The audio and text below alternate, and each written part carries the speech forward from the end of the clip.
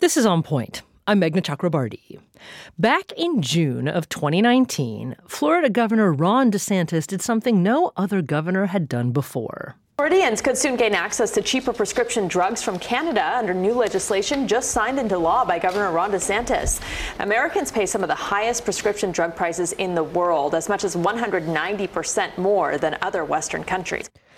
This law was something different.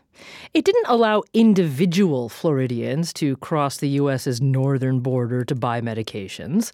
The law authorizes the state of Florida to import drugs from Canada. The state estimates it could save Florida around $180 million just in the first year. But getting the law passed in Florida was just the first step. The federal government then had to approve the plan. And the FDA sat on Florida's drug importation application for years, so long that, in fact, in 2021, Governor DeSantis sued the FDA. It's been under review enough. We have followed every regulation.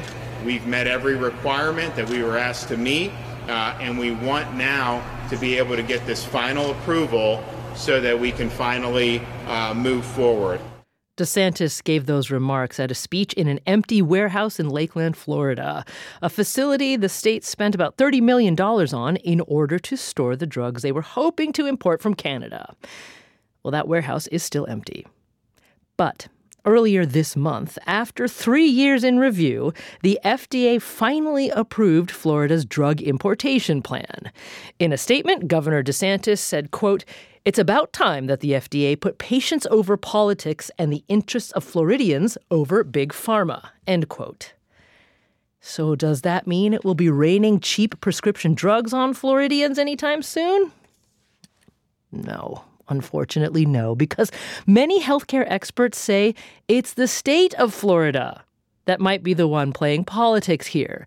They say the Florida law is aspirational, but it's lacking some critical connections to reality, such as, is Canada even willing to sell its prescription drugs to a U.S. state? Answer thus far from Ottawa: hard no. In fact, in 2020, the Canadian government even issued an interim order to, quote, safeguard Canada's drug supply. Nevertheless, the Florida law is an innovative idea, one born from truthful desperation felt by Americans over the unaffordability of the medications they depend on. And when states take these kinds of bold steps, it's often because the federal government won't. And that's what we're going to talk about today. And joining us is Nicholas Bagley. He's a professor of law at the University of Michigan. He's an expert on administrative and health law, and he joins us from Ann Arbor, Michigan. Professor Bagley, welcome back to On Point. I am very happy to be here. Thanks for having me. Okay, so first of all, let's talk a little bit about what happened in 2019.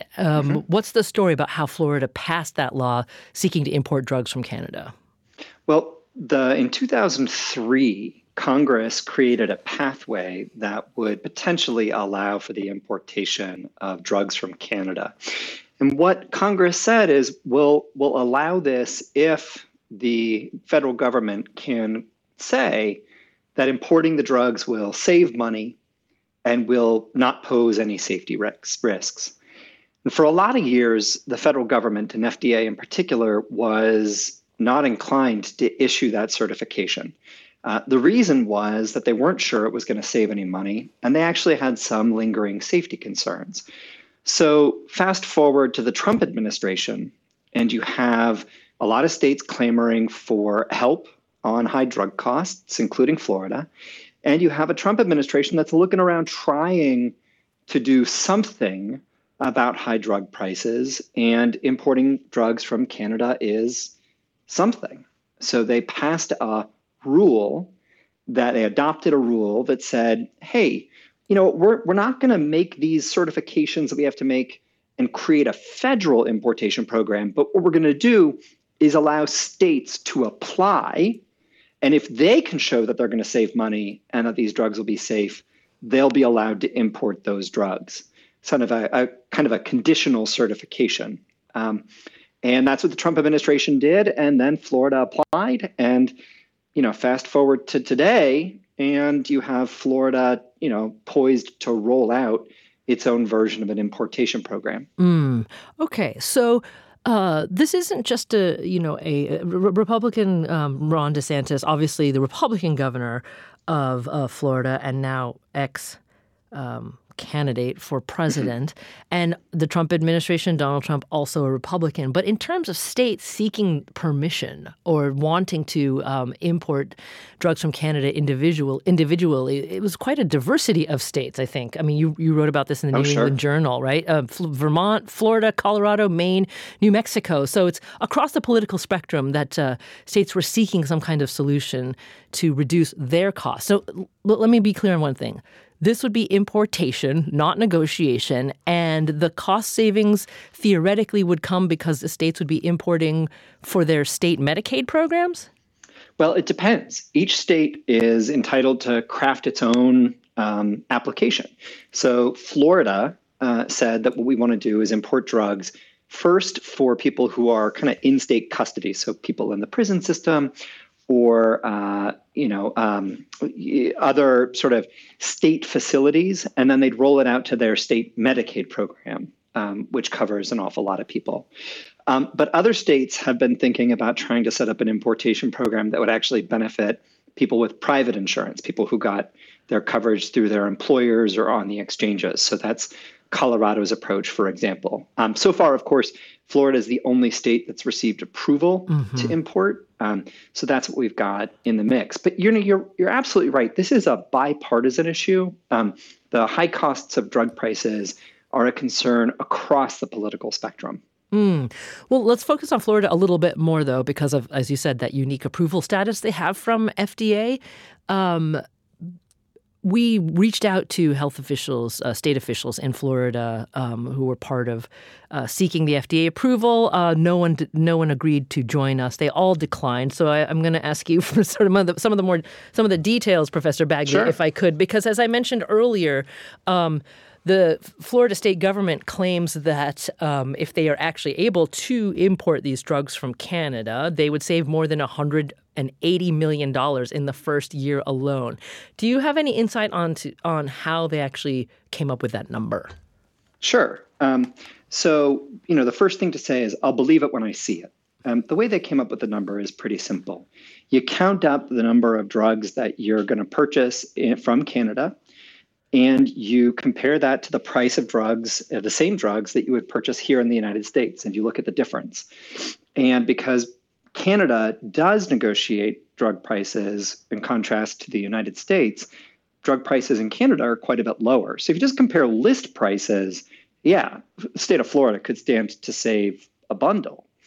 But the trouble is the world is not going to stay fixed and allow Florida just to purchase, hoover up, whatever drugs from Canada it wants. There are going to be two big things that get in Florida's way, among other things. The first is that Canada isn't thrilled about the prospect of America poaching its drug supplies and exploiting its drug negotiation machinery to benefit American consumers. Canada says if you want to negotiate lower drug prices, there's a way to do that, which is to do it yourself. The second is that drug manufacturers themselves aren't likely to stand for this. So when you sell a drug to a Canadian pharmacy or a wholesaler, you can place conditions on resale, or you can even limit the amounts that you're selling into Canada to prevent this kind of diversion back into the United States. We're seeing pharma companies do that already. So all of the savings that Florida anticipates are likely to be gobbled up by those two developments. So it's possible they'll save some money. It's possible they'll get some drugs. I don't want to rule that out, but I think it's very safe to say that the $180 million figure is wildly inflated. Well, just to go back and reference that interim order issued by the Canadian government in 2020, it says expressly in it, any person that holds an establishment license, pharmacy essentially, must not distribute a drug to another person for consumption or use outside of Canada. It's pretty clear. Yeah, at least for drugs that are potentially in shortage in Canada. And how the Canadian government goes out defining that is, up for grabs. Okay. Was Canada ever involved in the I don't want to say the crafting, but at least getting information from Canada while the Trump administration came up with its idea, or even while Florida pursued permission from the FDA to see if, the source that the state would ostensibly go to get those drugs was even on board? Yeah, Canada has been registering its concerns about this approach for ever since this regulation was under development, and indeed before that. Canada's perspective here is pretty reasonable, which is, listen, we're not doing anything magical up here. We are negotiating drug prices and using our concentrated market power to drive down the costs of drugs. So what we're saying to the drug companies is, if you want to sell your drugs in Canada, here's the price that we're willing to pay. Nothing stops the United States from taking the same approach. Indeed, that's the approach that's taken across the developed world. The reason our drug prices are so much higher than everybody else's is because we don't engage in that kind of negotiation. So from Canada's perspective, what we're doing is effectively hijacking its machinery, its regulatory machinery, to drive down drug prices when there's a much more straightforward approach, which is you can negotiate them yourself. And I was just looking that Canada has a population of 38 million. This was something highlighted to me the other day by our producer, Paige Sutherland. Canada has 38 million. Florida has more than 22 million people. So it's almost the size of Canada. We definitely have states, California, et cetera, that are much larger than the population of Canada. So, when you say there's nothing that stops the United States from negotiating directly with drug manufacturers and pharma companies, the only exception I take to that is money and politics. So we're going to talk more when we come back about why taking that next big step into direct negotiation more broadly here in the United States isn't happening. So we'll be back.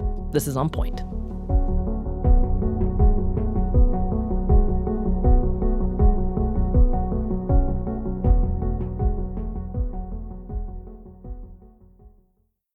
Support for the On Point podcast comes from Indeed. We're driven by the search for better, but when it comes to hiring, the best way to search for a candidate isn't to search at all. Don't search, match with Indeed. Ditch the busy work and use Indeed for scheduling, screening, and messaging so you can connect with candidates faster.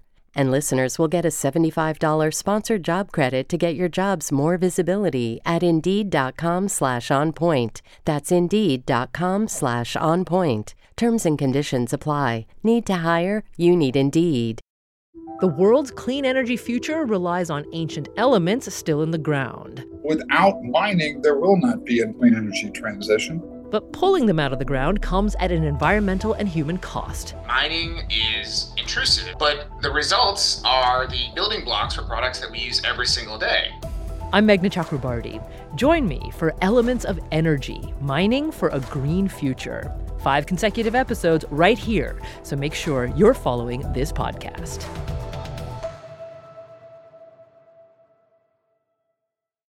You're back with On Point. I'm Meghna Chakrabarti, and today we're talking about the fact that very recently the FDA gave Florida approval to import drugs from Canada, and whether or not, A, that idea will even work, and B, why states feel the need to try to negotiate directly with Canada to achieve lower prescription drug prices when a much larger negotiator exists in this country called the federal government. And we will talk a little bit later about recent changes in Medicare for sure. But I'm joined today by Nicholas Bagley. He's a professor of law at the University of Michigan and author of an article in Politico called The Real Reason Drugs Cost So Much and Do Too Little.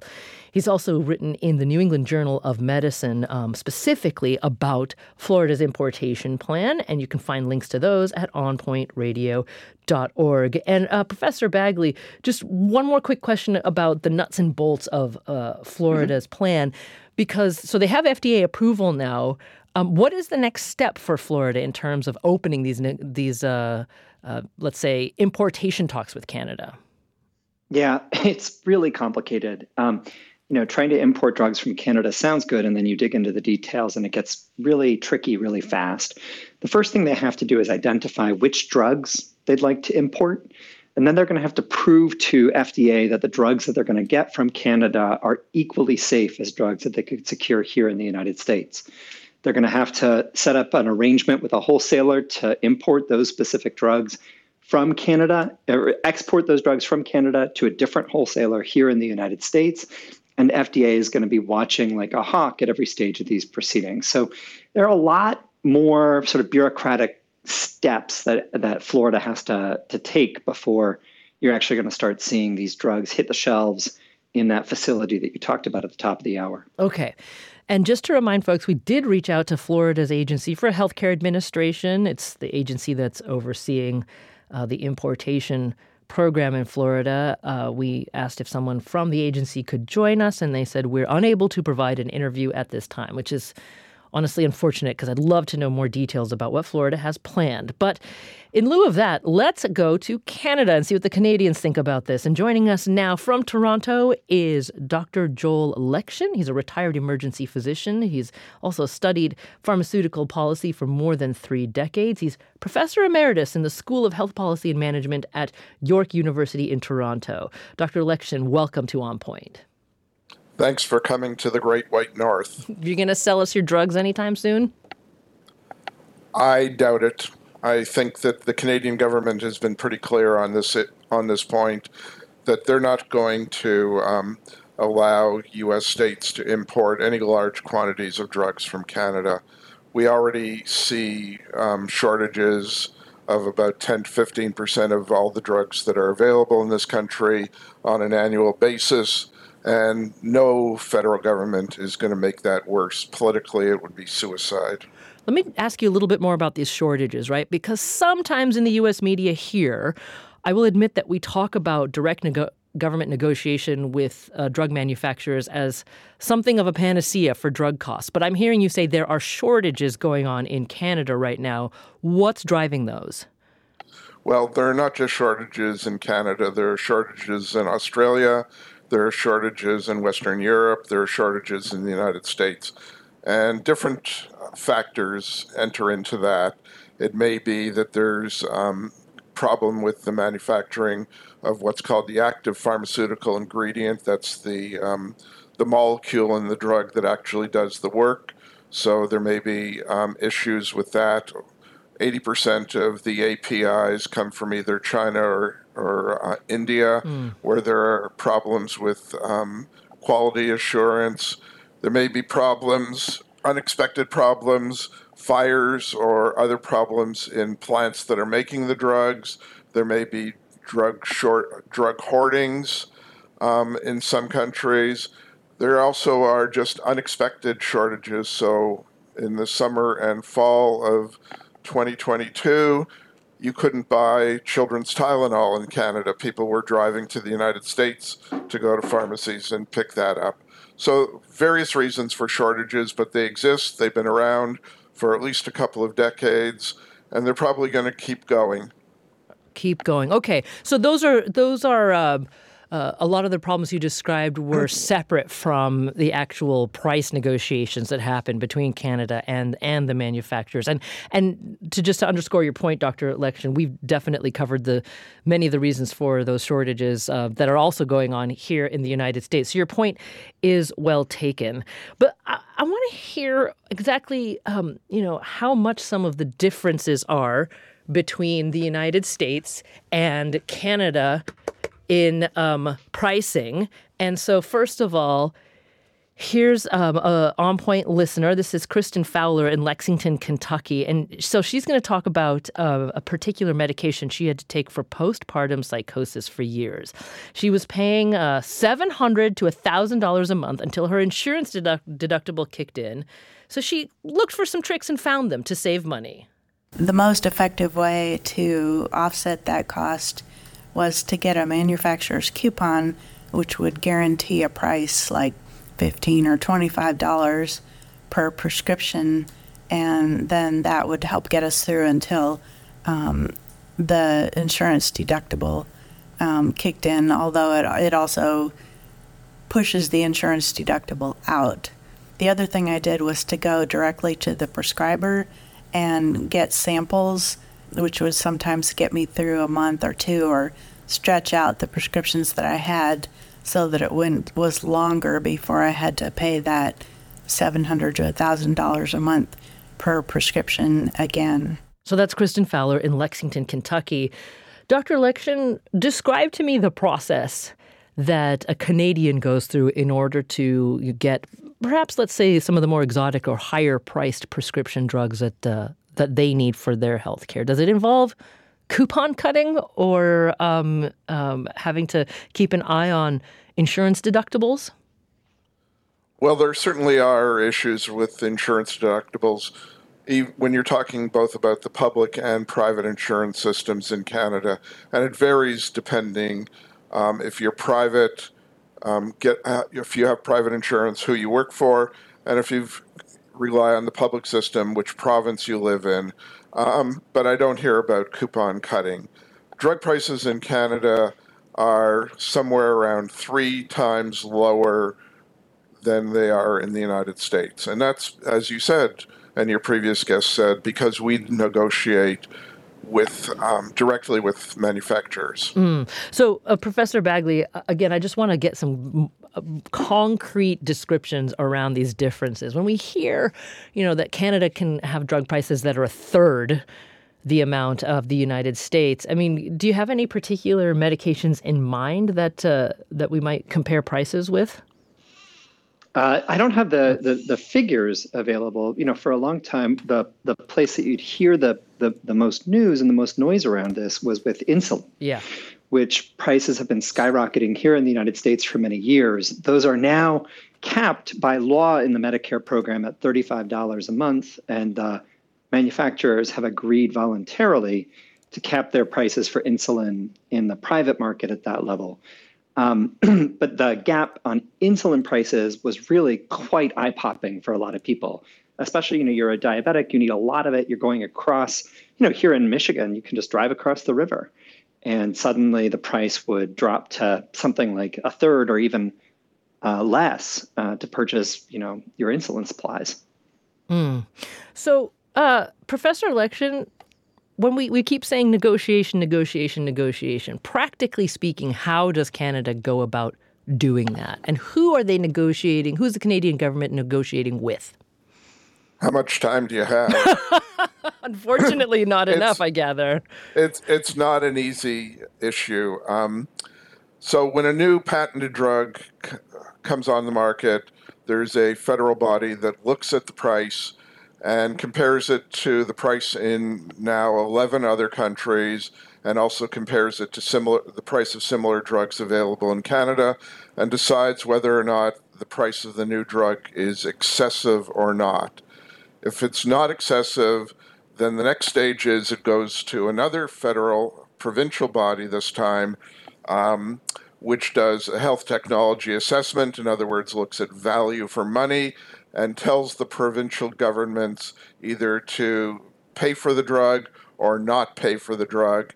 And if they give a positive response, then it goes to a third body, which actually negotiates the final price with the drug company.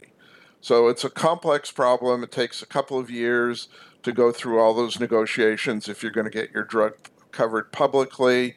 Privately, the insurance companies can do whatever they want. They can negotiate further with the drug manufacturers, or they can just take the price that's set by this first federal body in Canada, and that's what it is. But the problem is that the people without insurance, and that's about 15 to 20%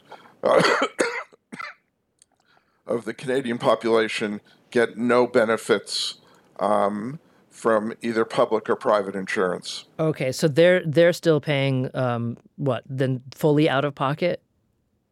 They're paying fully out of pocket. They do get the benefits of the non-excessive price, but they don't get any of the further benefits. Okay, so this process then takes place for every single drug approved for use in Canada. The first step is every new patented drug that's approved in Canada, and those prices then cannot go up any faster than the rate of inflation until the patent expires. The prices cannot go up faster than the rate of inflation. And how long are those patents in Canada? Well, on average, once a drug hits the market, it's got about 10 years of market exclusivity. In other words, its price cannot go up any faster than the rate of inflation for 10 years. So at least there's that much predictability for a decade. Okay. Now, you said earlier that one of the first steps is that a Canadian government group determines whether the suggested price from the manufacturer is going to be excessive or not. How do they define what's excessive? That's compared to what it sells for in 11 other countries. The U.S. used to be one of those countries. It got removed because its prices were so high. So we're talking about Australia, Japan, and a bunch of Western European countries. And the second way it determines if a price is excessive is by looking at the price of similar drugs that are available in Canada, and it can't be any higher than those prices. Okay. And so to be clear then, this is all going on after all the safety hurdles have been successfully cleared, right? The drug has been approved for use in Canada. That's right. Okay. No, go ahead. No, I was just going to... These processes, the approval and this first step in negotiation, can take place in parallel. I see. Okay, so Dr. Lexchin, speak frankly. Why do you think, from your view, north of the United States northern border, what do you think is stopping the United States from engaging in a similar process, not just for Medicare patients in this country, but for every American overall? Money. I mean, I looked at some of the figures between Canada and the United States. So our last federal election, which was in 2021, it cost the political parties that spent $85 million in total. That's 4 different parties, $85 million. Your last federal election, it was $14 billion. It costs, if you want to run for a seat in Canadian Parliament, it costs between $100,000 and $140,000. If you want to run for a seat in your House of Representatives, it's $1.2 million. You've got to raise that money somewhere, and the drug companies are more than willing to give money to American politicians.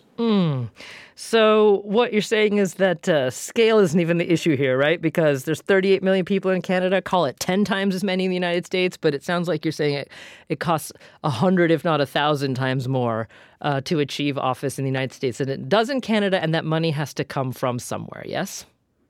Yeah, I think that's one of the main reasons, plus the fact that, and the reason that the drug companies have so much sway is because the pharmaceutical industry is so much more important to the American economy than it is to the Canadian economy. Well, Dr. Joel Lexchin is a retired emergency physician. He's also professor emeritus in the School of Health Policy and Management at York University in Toronto, and he joined us today from Toronto. Thank you so much, Dr. Lexchin. Thanks for having me. Nicholas Bagley, you've been listening very patiently to Dr. Lexchin there. Is there any part of the system of negotiation that Canada participates in that the United States, for practical reasons, could not engage in? No. I mean, we could duplicate what it is that Canada has. We would have some challenges coordinating the private market because we cover more people here through the private sector than Canada does. But that's a technical challenge and one that we could certainly overcome if we had the political will. Do we even have things like that price predictability or linking to inflation for newly patented drugs for a decade? Do we have that here? We have the glimmerings of it. So in the Inflation Reduction Act, the Biden administration has started to take steps that kind of moving us down a path of Canadian-style negotiation. So under the law, Medicare is going to pay a much reduced price for drugs that consume a big chunk of Medicare spending. The hope is that the Medicare program will save about $100 billion over the next 10 years. And the idea is you basically pick a subset of drugs, 10 of them at first and rising to 20 over the years, and say we're not going to pay as much as we have before. If you want to sell to the Medicare program, you have to agree to a maximum fair price with the federal government. And if you don't, well, that's fine, but you have to exit from the Medicare and Medicaid program. You can't sell any of your drugs to the program any longer. So that's quite assertive of the federal government, but it applies only to a subset of drugs, and it applies only to the Medicare program. Right. So it's still a pretty tentative step, but it is a step down that path. Okay, well, in fact, that those changes to Medicare in the Inflation Reduction Act, we're going to talk about them in more detail after the break, and also hear from someone whose life is going to be directly impacted by those changes. So that's all coming up in just a minute. This is On Point.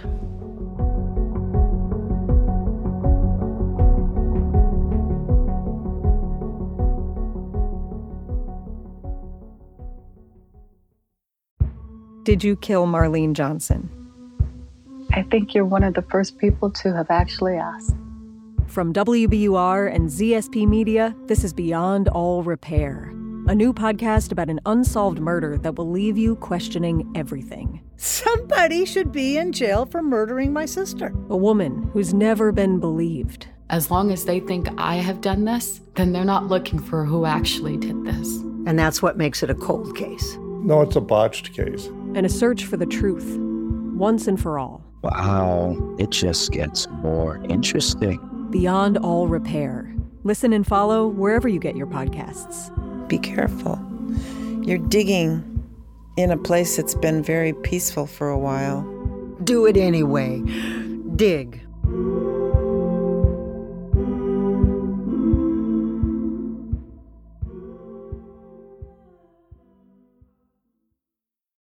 You're back with On Point. I'm Meghna Chakrabarti, and just a heads up on a future show we're working on that we would love your stories to help enrich our reporting, because we're going to be looking at the large number of K through 12 students who are chronically absent from school, meaning they miss at least 3 weeks of school per year. Now, that number has doubled since before the pandemic. So if you're a teacher or a school administrator, what are you seeing in your schools about chronic absenteeism? Have you seen that growth and that jump?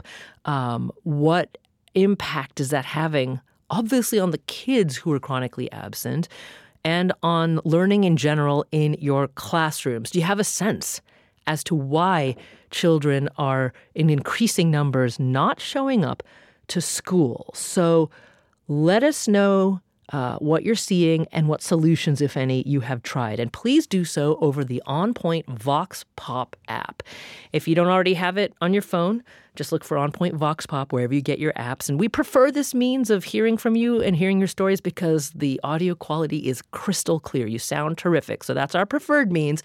But if you can't and you want to do it via telephone, definitely pick up the phone and call 617-353-0683. So stories that you're seeing in your schools about chronic absenteeism. That's for a future show. Today, we're talking about state-level efforts to import drugs from Canada in order to reduce prescription drug prices in the United States. It is an aspirational idea backed by a complete lack of adequate federal action here in the United States. Now, all of you know that you probably go through different hoops to try and reduce your out-of-pocket costs for prescription drugs. Here's one of them. This is On Point listener Christine Cadlick from Milwaukee. She says she has been able to cut her out-of-pocket costs in half for her 2 blood pressure pills. I am now getting my drugs from Mark Cuban and saving a whole lot of money, and just a nice, pleasant, easy, efficient way to do it. Instead of paying the $65, I'm getting my drugs from Mark Cuban, and the total came to $23.10, and that included a $5 shipping charge. Now, when she says she's getting her drugs from Mark Cuban, she is not directly buying them from the billionaire and basketball team owner. He started a company called Cost Plus Drugs, where they sell prescription drugs for perhaps lower cost than you get it at your local pharmacy. Now, the biggest negotiator in the United States for lowering prescription drug costs is truly the entire federal government.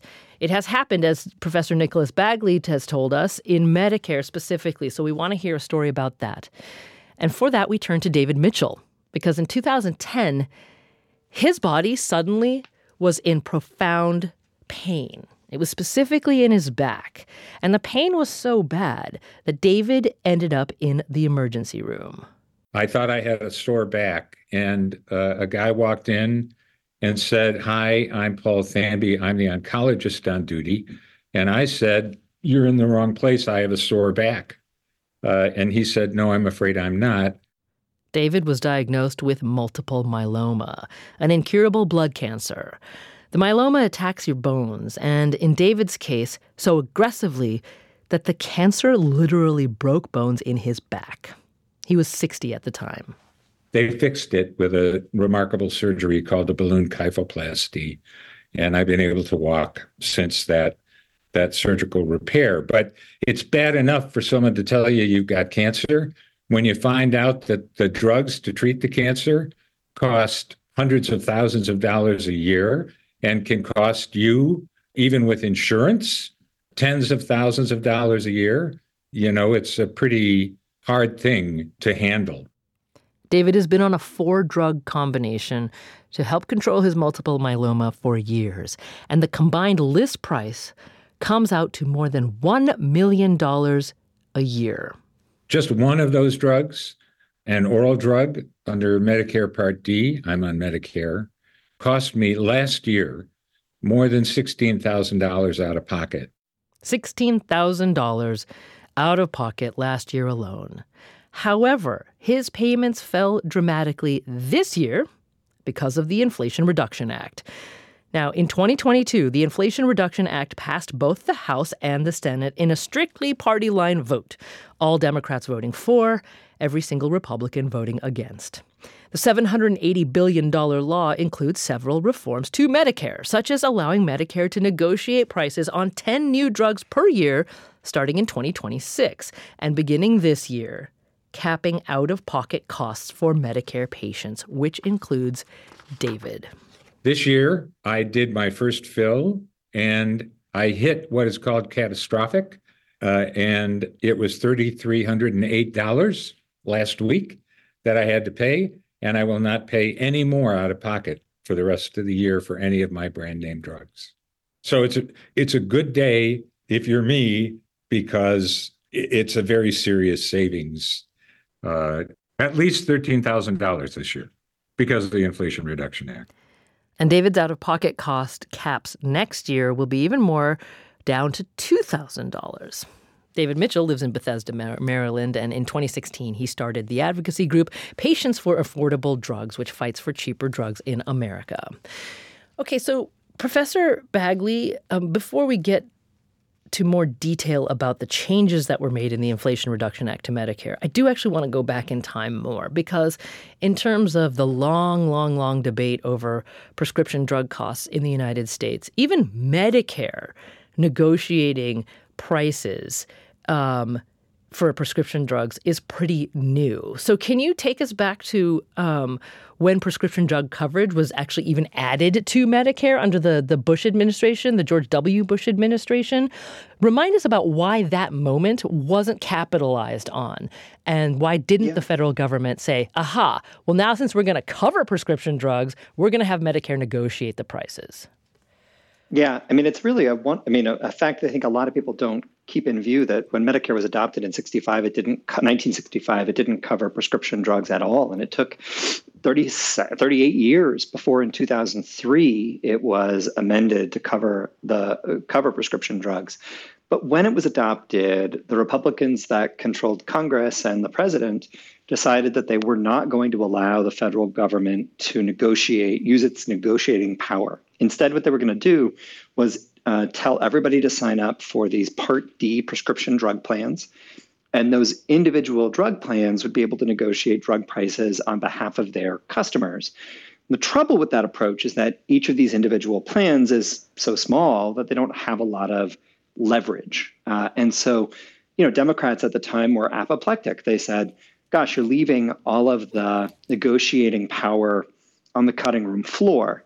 Republicans countered that, the high drug prices that we pay in this country fuel a lot of innovation. And there's some truth to that. Drugs are wildly expensive to develop, on the order of something like $2 billion per drug.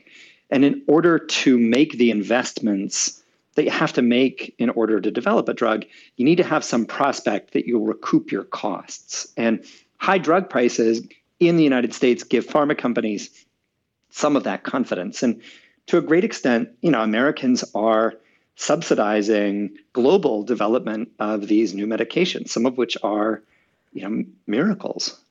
So that's really the trade-off. You start negotiating down drug prices, and there's a risk, at least, that the speed of innovation in the pharmaceutical sector will go down.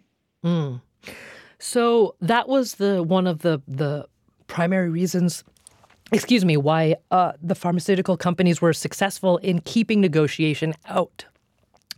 I think everyone is sick these days, so you'll have to forgive me. Let me just grab a quick glass of water. Okay, so, but then, and that was in the administration of George W. Bush. But the fallout from that is that the price of prescription drugs covered by Medicare ballooned, right? I mean, you reported in Politico that between 2018 to 2022, Medicare spending on the top, 10 selling drugs jumped from $22 billion to $48 billion, so more than doubled in a 3-year period. And was the Medicaid funding or the Medicaid's ability to pay for that keeping up with that growth rate? Yeah, Medicare is an open-ended entitlement. So basically, when Congress sets the rules of the program, it then it's kind of the amount of money that's spent on it is kind of on autopilot. So as Medicare gets more expensive, we just spend and spend and spend. And if that means we run a budget deficit, it means we run a budget deficit. There are long-term macroeconomic consequences of a program of that magnitude, of course. The higher drug prices, in a way, reflect success. Pharmaceuticals have become much more central to medical care over the past few decades than they were back in the day. And as we get more and more drugs that do wonderful things for us coming on the market, some of them are going to be worth paying for. One of the real challenges we have right now is that many of the drugs that are coming on the market are wildly expensive and not especially effective. And one of the things that we really want to look to do in this country and globally is figure out a smarter way to encourage drug development, not just the next drug that's 1% better but 1,000 times more expensive, but drugs that offer cures or genuine life extenders. Those are harder to develop, but we can do better at encouraging their development. So then this most recent action in terms of what was in the Inflation Reduction Act, again, passed on a party line vote. I think in the Senate, even Vice President Kamala Harris had to issue the tie-breaking vote to get the bill to President Biden's desk. We mentioned that it'll cap out-of-pocket costs for Medicare recipients, and Medicare will be allowed to negotiate on 10 new drugs per year. But you've also written that that's already under threat. Why? Yeah. Well, so right now there are, last I checked, 9 currently pending lawsuits that the pharmaceutical industry has brought challenging the Inflation Reduction Act or its implementation.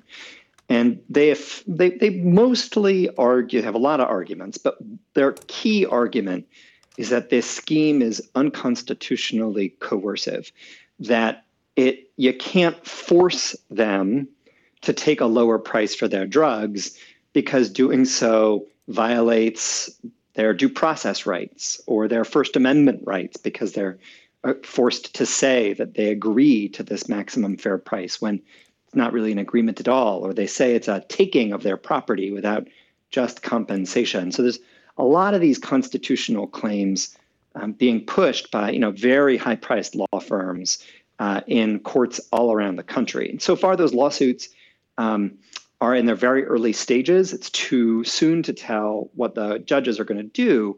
But I think most folk who've taken a hard look at the complaints and at the briefing in the case think that these are real long shots, that pharma is throwing a lot of money at this, but ultimately the law is very likely to take effect. Professor Bagley, you've been covering this and talking about this and studying this for years and years and years. I feel like we've done 100 shows of various flavor about why the government won't expand its negotiating power on behalf of all Americans when it comes to prescription drugs. I mean, one of the obvious answers is that the pharma companies donate heavily to campaigns. I was just looking at 2022, just for that 1 year, PACs on behalf of pharma companies donated more than $13 million just in 1 year, completely evenly split between Republicans and Democrats. And Stat has reported that more than 2/3 of members of Congress cashed a pharma campaign check back in 2020. So there's a lot of money flowing around, which carries a massive amount of influence.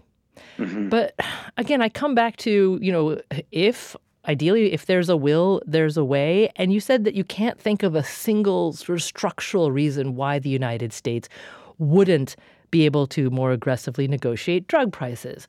So, I mean, does that mean that for as long as there's this heavy lobbying and money influence, that there is no actual concrete way forward on something that, as Dr. Lexchin told us earlier in the show, every other peer nation in the world already does?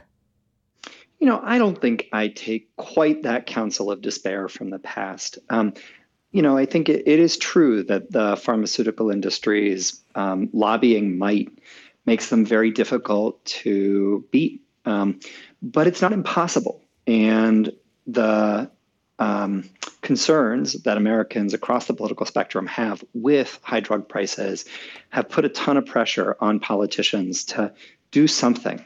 And ultimately, we're starting to see those efforts bear fruit. I think the Inflation Reduction Act is it's a step in the right direction. It's not getting us all the way there, but it's a really important step. And it's a signal that the political system is not quite so locked up as people may fear. If people want to get a handle on high drug prices, there is some play in the joints. It's hard. It's a fight. It's not going to be easy. But I think it is not the case that we're just stuck. Are you sure about that? Nope. But, what I can tell you is, when you go out there and you ask Americans what is on their minds and what they care about, one of the very first things you're going to hear about are prescription drug prices. And over time, politicians really do respond to that. Pharma dollars count for something, but votes count for more. Mm-hmm. And if you can get out there and you can credibly say, I've taken a whack at drug prices, that's going to be a big political feather in your cap. And I think you're going to see the Biden administration bring out these claims about how much they've done to drive down drug prices as a key part of the message going into 2024. And I think it may be effective. Yeah, well, but there's also some claims about we've done something to drive down drug prices. That takes us back to the idea of importing from Canada, which had a lot of unanswered questions within those ideas as well. So political theater, Professor Bagley, if I can borrow your phrase here. But Professor Nicholas Bagley, he's at the University of Michigan, an expert on administrative and health law. He's written about prescription drug prices most recently in Politico and in the New England Journal of Medicine, and we have links to that at onpointradio.org. Professor Bagley, thank you so much. Thanks for having me. I appreciate it being here. I'm Meghna Chakrabarti. This is On Point.